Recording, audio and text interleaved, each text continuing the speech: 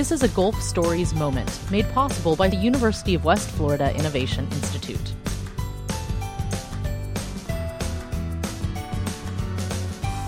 Hello all from the University of West Florida's Innovation Institute. I'm Christian Garman with another Gulf Stories moment, and my guest today, Dr. John Bratton, of course, the professor and chair from the Department of Anthropology. And today we're talking about the Santa Rosa Island shipwreck. Dr. Bratton, how are you? I'm good. As I have told you before, I love it when you come on and we get to talking about specific shipwrecks. And sometimes they're shipwrecks I've heard about, and sometimes they're not. And the Santa Rosa Island shipwreck is one that I had not. So tell me about it. Santa Rosa Island shipwreck is another one of the vessels where we knew of its existence, and we hadn't looked at it, but we know that a sport diver found it in the 1980s, and it had been given a state site number in the early 1990s by a local group called SOAR, Southern Oceans Archaeological Research. And so they gave us, we didn't have coordinates because we weren't using GPS at this time. Mm-hmm. It was a little bit before that because I've been doing this quite a while. But we had shore range markers that we lined up, dropped down some students, and we found this wreck. And this is a beautiful wreck, and the first thing that was obvious was that it's made out of mahogany, which means it was a ship built in the New World.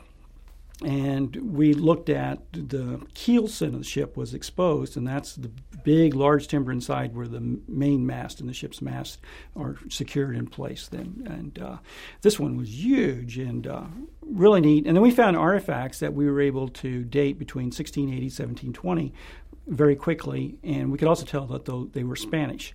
So then we started looking in the historical record. What large ship built in the New World did the Spanish lose in Pensacola? And we found a candidate, and everything matched up. And over time, then we were actually able to identify the ship. And what was the ship? Well, forgive my Spanish pronunciation, but the ship is the Nuestra Señora del Rosario y Santiago Apostle. That's the one I thought it was. Right, and we call it the Rosario for short.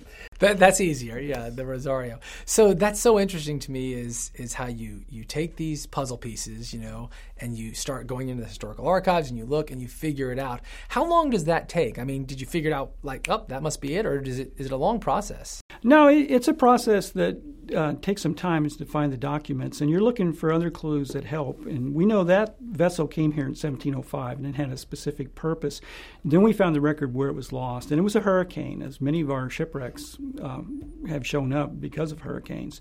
And it talked about the Spanish trying to save it by throwing out all their anchors. They actually cut down the mast. That didn't work.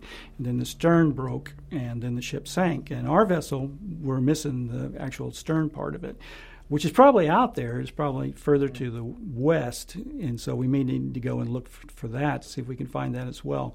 But a lot of times it's we're doing our research, but it's also the students, because they'll take this as a thesis topic, and then they really get into the documents. Are all of these shipwrecks significant? And what I mean by that is, you think of the Don Tristan da Luna shipwrecks. We know that historically those are very significant. But by their very nature, just the fact that they exist and you guys find them and study them, do you see them as all significant, or historically is it like, well, that's interesting, but that we move on because this one doesn't play as big a role? No, they're all significant for one reason or another. And each one, it may be because of something unique. The Rosario is special. It's very special because it's a ship that was built in the New World, and so we're looking at how did they do it differently, because they had different wood species available. And they also had massive trees that were available, where Europe had already deforested so much and they had to use small pieces of wood. This ship, they could use massive pieces. And we also can see that the structure of it was more of a flat bottom vessel that could have went into a river. Well, that matched up with the location where the ship was built in Mexico. So it's like they're all sort of significant in their own way because they all offer different pieces of information. Absolutely. Dr. Bratton talking today about the Santa Rosa Island shipwreck, a.k.a. the Rosario. Thank you very much, sir. You're welcome.